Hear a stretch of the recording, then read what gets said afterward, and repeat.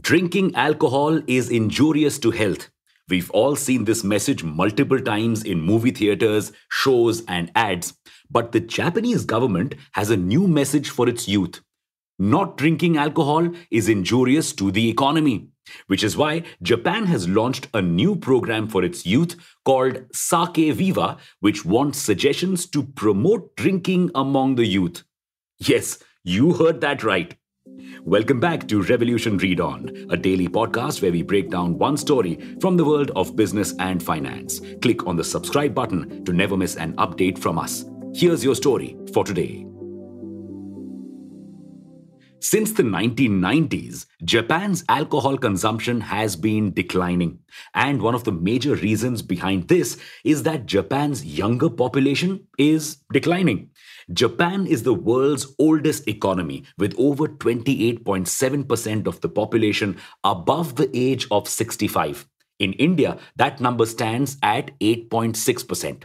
And it is the younger population that mostly drinks the maximum amount of alcohol.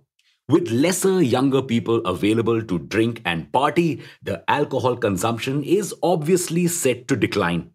Wondering why Japan is such an old economy? Because of high life expectancy and low fertility rates. So, the older people stick around for longer while fewer and fewer younger people are born. And the reason for this low fertility rate is Japan's crazy work culture. Think your workplace has a toxic culture.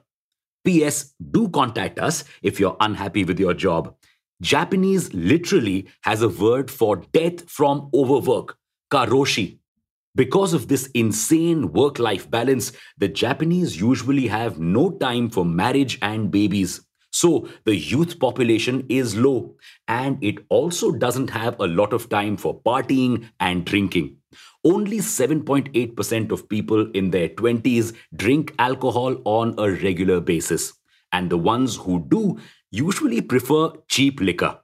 Okay, seems like they're making good choices financially and health wise. So, why does the Japanese government want to change this? Because the alcohol industry is important for several regional economies. It employs several people and boosts states' finances.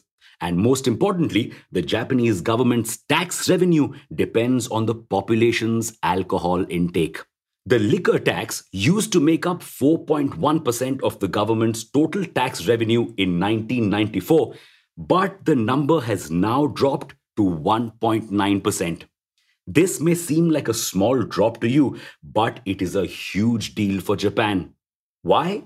Because the country has a trade deficit of 48.17 trillion yen and a debt of $12.2 trillion, dollars, the highest in the world. So it needs every bit of tax revenue that it can get. But how did Japan amass such a massive trade deficit and debt? This also dates back to the 1990s when the asset bubble in Japan burst, plunging the country into a decade-long recession.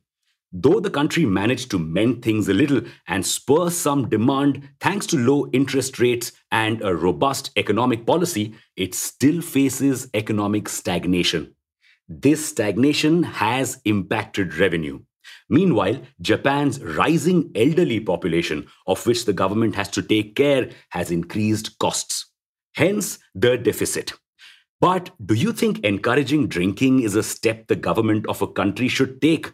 Especially when a survey found that the risk of alcoholism and alcohol related diseases saw a rise in the country during the pandemic.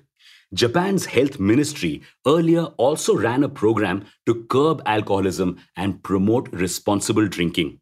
In this light, the contest seems like a bad idea. But often, a country's health policy and economic policy have to take different stances. For instance, the Indian government also launched no smoking campaigns but has a 7.9% stake in ITC, the country's biggest cigarette maker. So does LIC. However, instead of wasting more of the taxpayers' money on launching such a competition, Japan could help the country's alcohol industry pivot and make more products that appeal to the youth. A higher tax could then be introduced on these products. In fact, the contest may bring the country nothing more than a bad rep. And with that, we've come to the end of today's story. Thank you for tuning in to this episode. We'll be back with more tomorrow.